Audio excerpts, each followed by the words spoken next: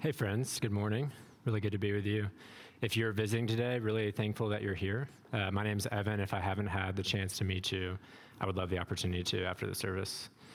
I want to begin with a question that I want answers to. What's wrong with the world? Seriously, shout some things out. What's wrong with the world? Paper straws. Paper straws, all right. Let's get some better answers than that. What's wrong with the world? TikTok. It's going a different direction. What else? Power hungry. Yes. What else? Death. What else? Abuse. Sin.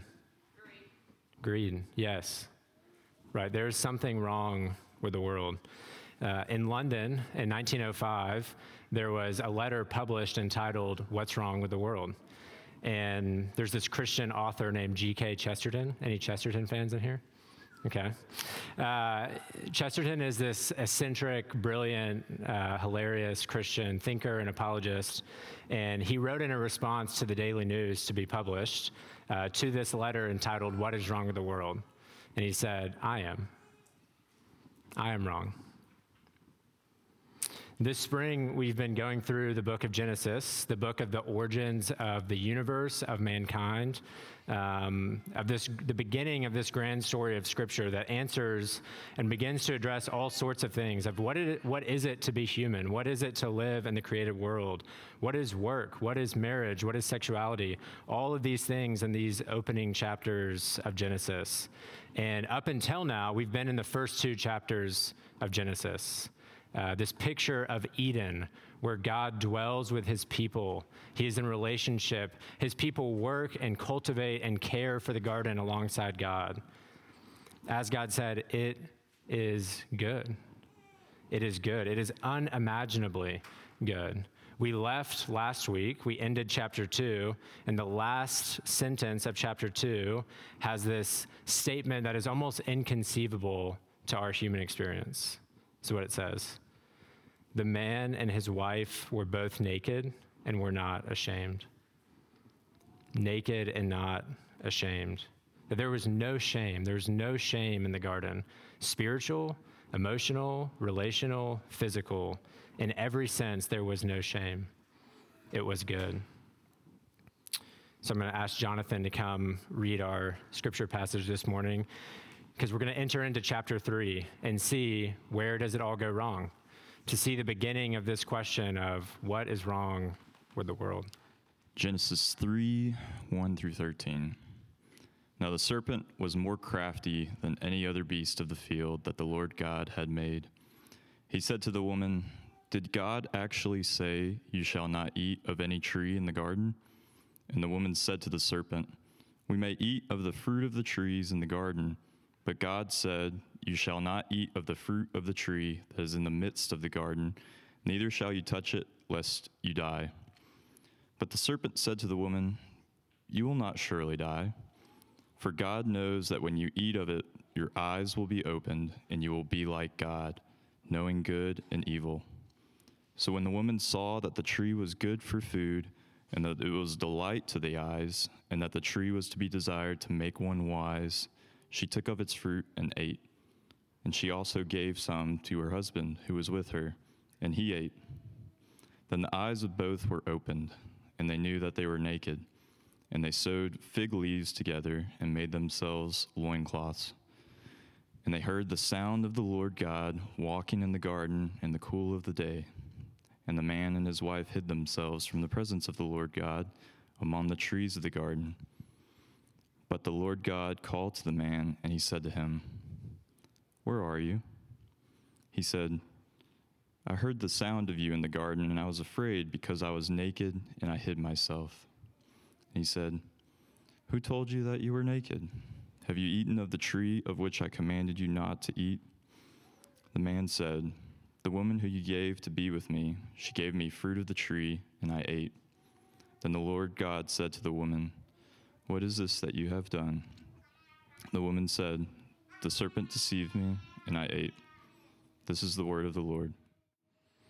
Praise be to Christ. Okay, so we got a lot going on here in the beginning of chapter 3. We're introduced to this serpent character and probably lots of questions about him, like who is he? Where did he come from? How is he talking? And why are the humans not surprised by that? Why is he crafty? And how did he get that way? And these are all good questions, which as we progress throughout Scripture, we will find some of the answers to. But here in our text in Genesis 3, God isn't particularly interested in answering that question of who is the serpent and how did he get to be this way. No, here God is interested in answering who we are and how we got to be the way we are. To answer that question of what's wrong with the world. Right? How did we go from this very good creation where mankind was in relationship and union with God, where there was no shame, no fear, or hiding, to the world we know today? Right? So far in Genesis 1 and 2, we have had to put on our imagination hats to even conceive of what it could be like in this garden, of what it could be like with no shame, no fear, no hiding, no sin. Now we arrive in Genesis 3, and this is all too familiar. Shame, fear, hiding, sin. And so in these first 13 verses of chapter 3, we see three things. We see the anatomy of temptation, the terrible results of sin, and the posture of God. So first, the anatomy of temptation, this opening conversation between the serpent and the humans. Yes, both of them. Not just Eve, but both of them. Look at verse 6. She gave some to her husband who was with her. Who was with her? Adam is there. He's right there. This silent participant in this conversation and temptation. And this is important because Adam was the one who was supposed to communicate God's command to Eve. Eve wasn't created yet when God first gave this command to Adam. And so it's this ironic twist that the one who is in charge to proclaim God's word is silent in this whole conversation. And this conversation of temptation in these first 6 verses centers around one question. Is God good? Is God good? That is the heart of the serpent's temptation. Is God good? Not is he real? Not is he God? Not are you sure that's even what he said? No, the serpent's opening question here in verse 1 is not a question of fact, but of goodness. Not, is that what he said? Do you remember that correctly? But did God really say that? Did he actually say that? He's hiding something from you. He's keeping something from you. You can't trust him. He's not good. That is the fundamental question of temptation. And what this passage is showing us about temptation from the very first sin to every sin since is that it questions God's goodness, promising us goodness apart from him. And this promise is to be taken by self-autonomy. You can be like God. You can be like God. That's what this devastating climactic moment of verse 6 is getting at. This twisted irony. It says, so when the woman saw that the tree was good. And this is meant to echo in the reader the iconic phrase of Genesis 1. And God saw that it was good. God saw that it was good. Now, in the place of God is a human. And she saw that it was good. What we have here are these first humans assuming the place of God because they deny his goodness. What does it say? And she saw that it was good, and it was a delight to the eyes, and to be desired to make one wise. That word desired is of the same word for covet. She coveted to be wise like God. And so, denying God's goodness, right, leaning into this serpent's question of, is God good? Can you trust him? They take the position of God and pronounce their own goodness. I will see what I delight and what I desire in, and I will say it is good. That is what's happening in this first chapter of sin. They take hold of the serpent's promise in verse 5 that you can be like God, and they say, yes, we can. And so they take and eat. And the way that the serpent goes about tempting them, doubting God's goodness, is by using and twisting God's word even better than they do. Right? We've already talked about Adam, just silent. The one who is in charge to be a proclaimer of God's word is silent. And then we have what Eve says. And Eve's response, her quoting of God, actually lessens and adds on to God's word. Right? This is what she says. To the serpent's question of, did God actually say? She says, we may eat of the fruit of the trees in the garden, but we shall not eat of the tree in the midst of the garden or touch it, lest we die. So first, touch it. God never says that. She adds that on. And then secondly, when God proclaims this commandment, he says surely to both the positive and the negative. He says, you may surely eat of every tree in the garden that I've given you. And on the day you eat of this one tree, you will surely die. Whereas Eve says, yeah, we can eat of the trees of the garden, but if we eat or touch this one, lest we die, may we die. She is lessening God's word. The serpent, on the other hand, says God's word exactly. He quotes God's word exactly, just with a negative in front of it. God says, you will surely die. He says that exact thing with a not. You will not surely die. He is proclaiming God's word to a T, but lying about what he says. And this is the lie of the serpent. This is the temptation of the very first sin and of every sin since, that sin will not bring death. You will not surely die. No, it will bring life. It will bring goodness. You will live. You will find abundance. You will be like God. Whether explicitly or implicitly, the temptation of sin is the lie that it will bring life and not death, that it will bring flourishing, that I can find goodness and flourishing apart from God's design and commands, that he's keeping good from me. He's keeping you from flourishing. So be your own God. Make goodness of your own.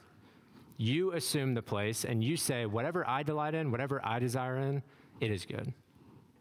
That is what sin is. And it never, ever delivers because it's a lie. Is God good? This is what temptation, what we're seeing here in Genesis 3 is what temptation looks like, to turn away from God and make a goodness of our own. The Lord, your God, who made you, who created you, who intricately designed you, who knows exactly what you need. Can he be trusted? Is he good? Or is he holding me back from flourishing? Is he holding goodness away from me? Right? He has said that I made you to work in 6 days and rest in one. Is he holding back flourishing from me? Does he know my career aspirations? Is that good, or can I find good apart from that? Y'all thought I was done with the Sabbath. I'm not. No, I'm kidding. He has said that sex is exclusively for covenant marriage. Is that good? Is he good? Is he holding back flourishing from me? Can I find life apart from that? Can I find it somewhere else? He has said that greed is death, but to give generously and care for the poor and needy is what it is to have a rich life. Is that good? Or is he keeping me back from flourishing? That is what temptation is. That's what the temptation to sin is, to subtly or very loudly say, I can't trust that God's good, and so I need to define goodness on my own. Every temptation to turn from God and define goodness ourselves at its root is doubting whether or not God is good. Sin is when our hearts deny God's goodness and make a goodness of our own, seeking our own flourishing. And now, as we turn to the back half of our passage, we're going to see just what kind of flourishing we're able to make for ourselves. So we get to verse 7. Then the eyes of both were opened, and they knew that they were naked. Right, just 7 verses after the unimaginable, beautiful statement at the end of chapter 2 that they were naked and were not ashamed. It's all changed. Their eyes were opened and they knew that they were naked. The vast results of being their own God are devastating, is what we see in this back half. They are disconnected from themselves, disconnected from each other, disconnected from God. First, themselves. They see their own nakedness and shame, these good bodies that God made, and they have to cover them and hide from the reality of their own very being. And so they make, out of fig leaves, a covering to hide from themselves.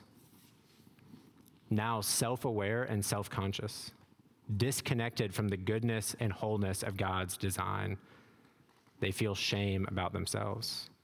They're disconnected from God as they run and hide from his presence, right? This remarkable imagery of being in the very presence of God in love and relationship and delighting is now worth hiding from, right? The majesty of Eden, the incredibleness of Eden that we cannot imagine is what it's like to just be there in the presence of God, to be in his presence with no shame, no fear.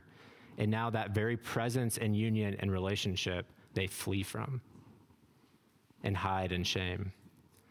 And then they're disconnected from each other, blaming each other for all this chaos and sin, right? Shame has now entered the world. Nakedness, fear, hiding, right? What does Adam say? He says, I was afraid of you because I was naked, and so I hid. And then he blames. God says, who told you that you were naked? Have you eaten of this tree? And what does Adam say?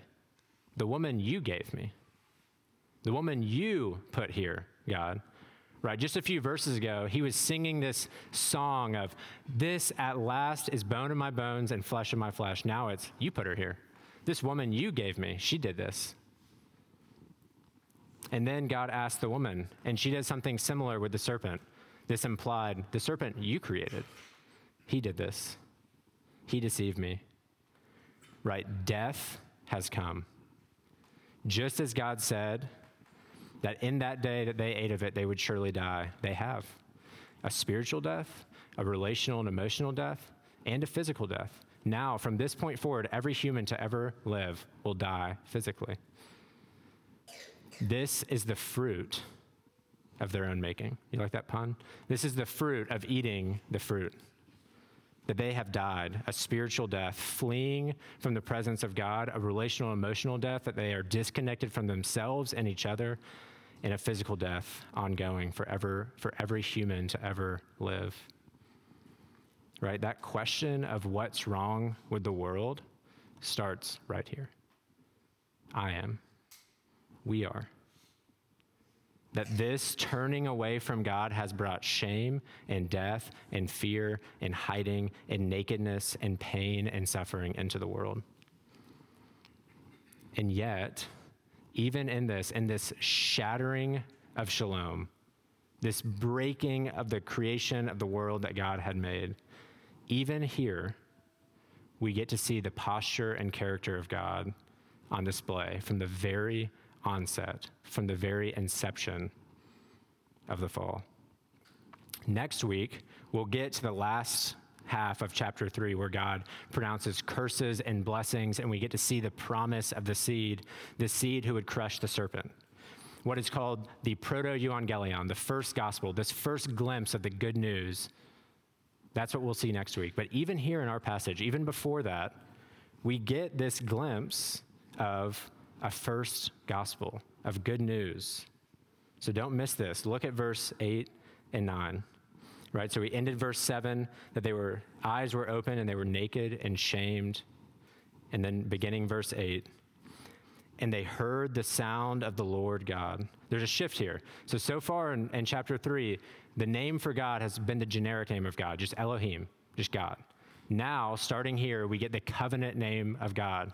Like we just talked about those covenant baptisms of being a part of the family of God.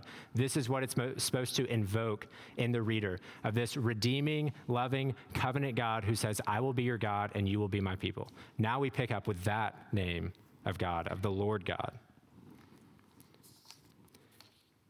They heard the sound of the Lord God walking in the garden in the cool of the day. And the man and woman hid themselves from the presence of the Lord God among the trees of the garden. but the Lord.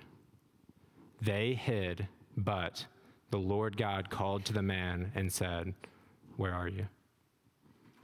Now, we must be very careful not to impute a voice to God that is not his, because we now live in this world of sin and shame and brokenness, right?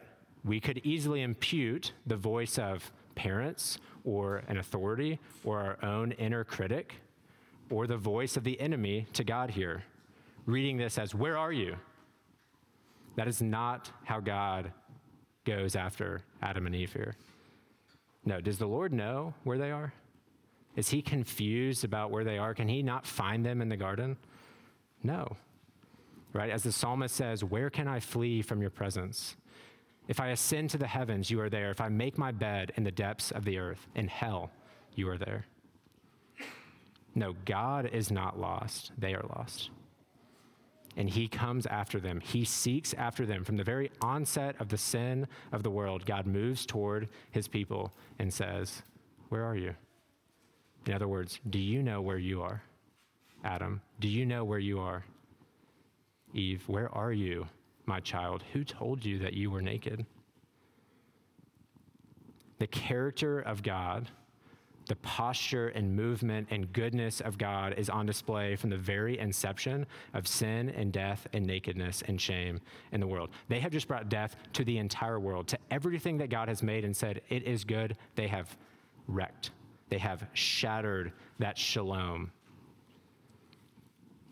And yet, God moves toward them out of his goodness and love. He calls out to them. He seeks after them. He runs to them. He runs to them and their hiding and their shame and says, where are you? That is who our Lord is, the one who seeks and calls out and chases after. They hid, but the Lord. That's the gospel. We hid, we sinned, we hid in our shame and brokenness, but the Lord. But the Lord called out. And the reason this is so crucial to see here in these verses is because the way that we fight against this temptation of this pull to deny God's goodness and find goodness on our own is to behold God's goodness. Right? If temptation is this doubting, this questioning of, is God good?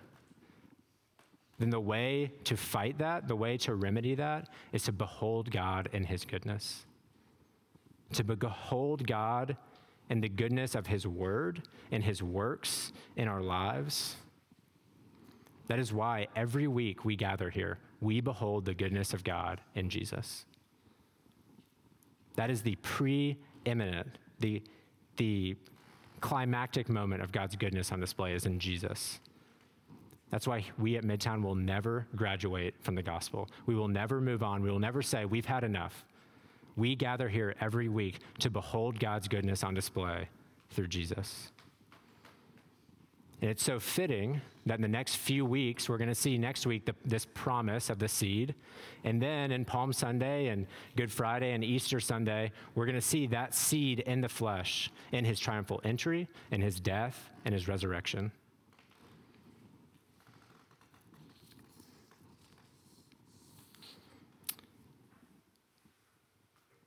That is where we're going. And the reason that this good news, this goodness of God running after his people is because there's another Adam, there's another temptation, there's another garden, there's another tree, right? The story of Jesus, the gospel, can be told through this idea of Jesus as the second Adam. That's what Paul calls Jesus in Romans 5. That as this first Adam failed and brought sin and death into the world, Jesus, very God in the flesh, is the second Adam who will not fail, who will not turn away from the goodness of God.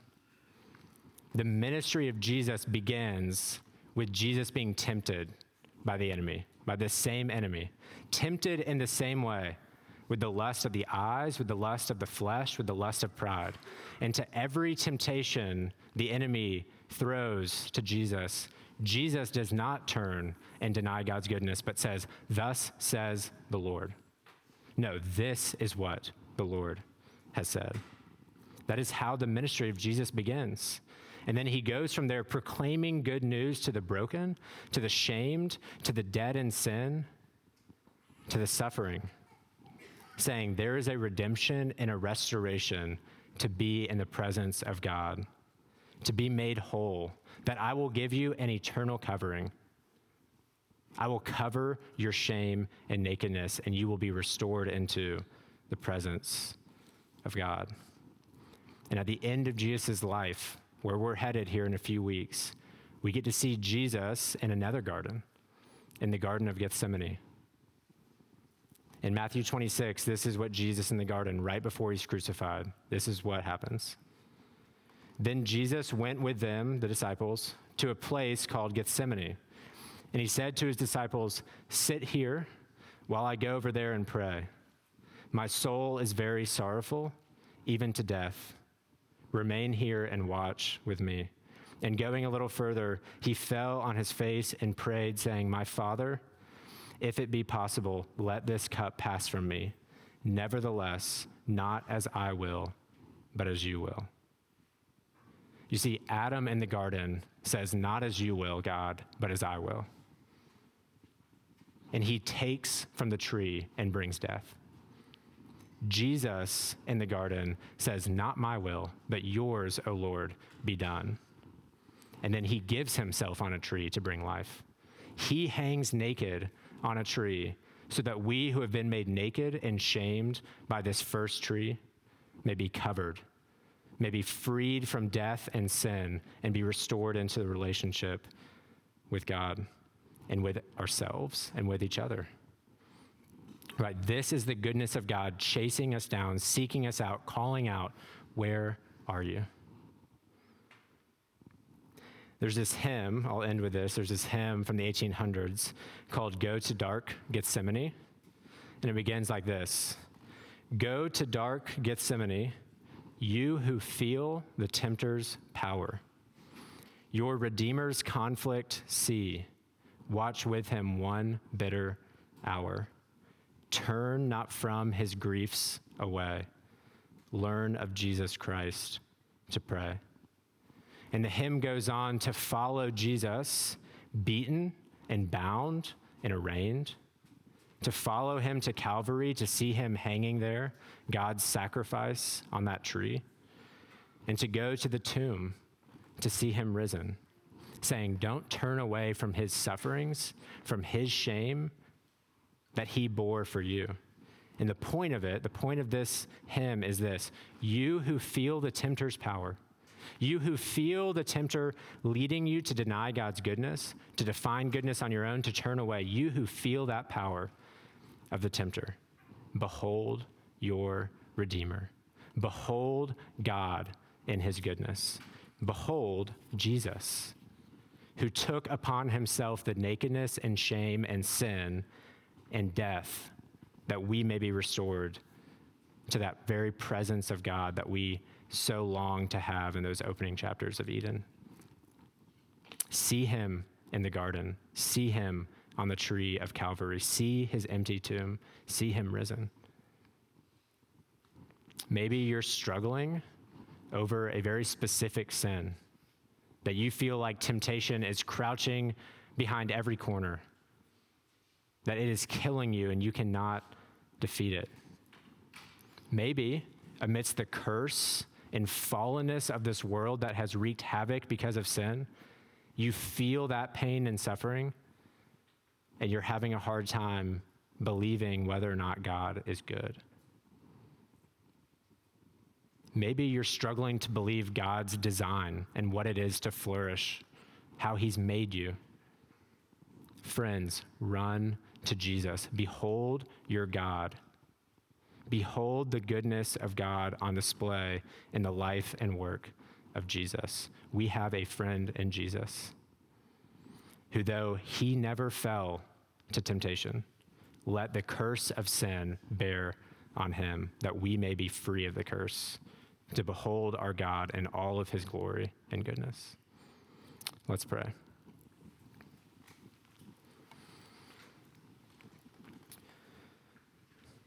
Lord, we are weak and frail and broken. This world is not how it ought to be, and we are not how we ought to be, and we feel that deeply. Like your disciples in the Garden of Gethsemane, we can't even watch and pray with you for 1 hour. Our weakness is too much for us. And yet you tell us that your power is made perfect through our weakness.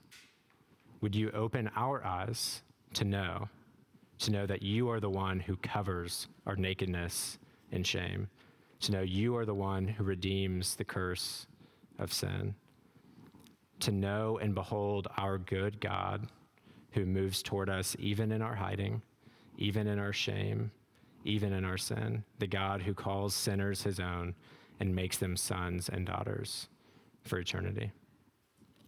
In the name of your Son, Jesus, we pray. Amen.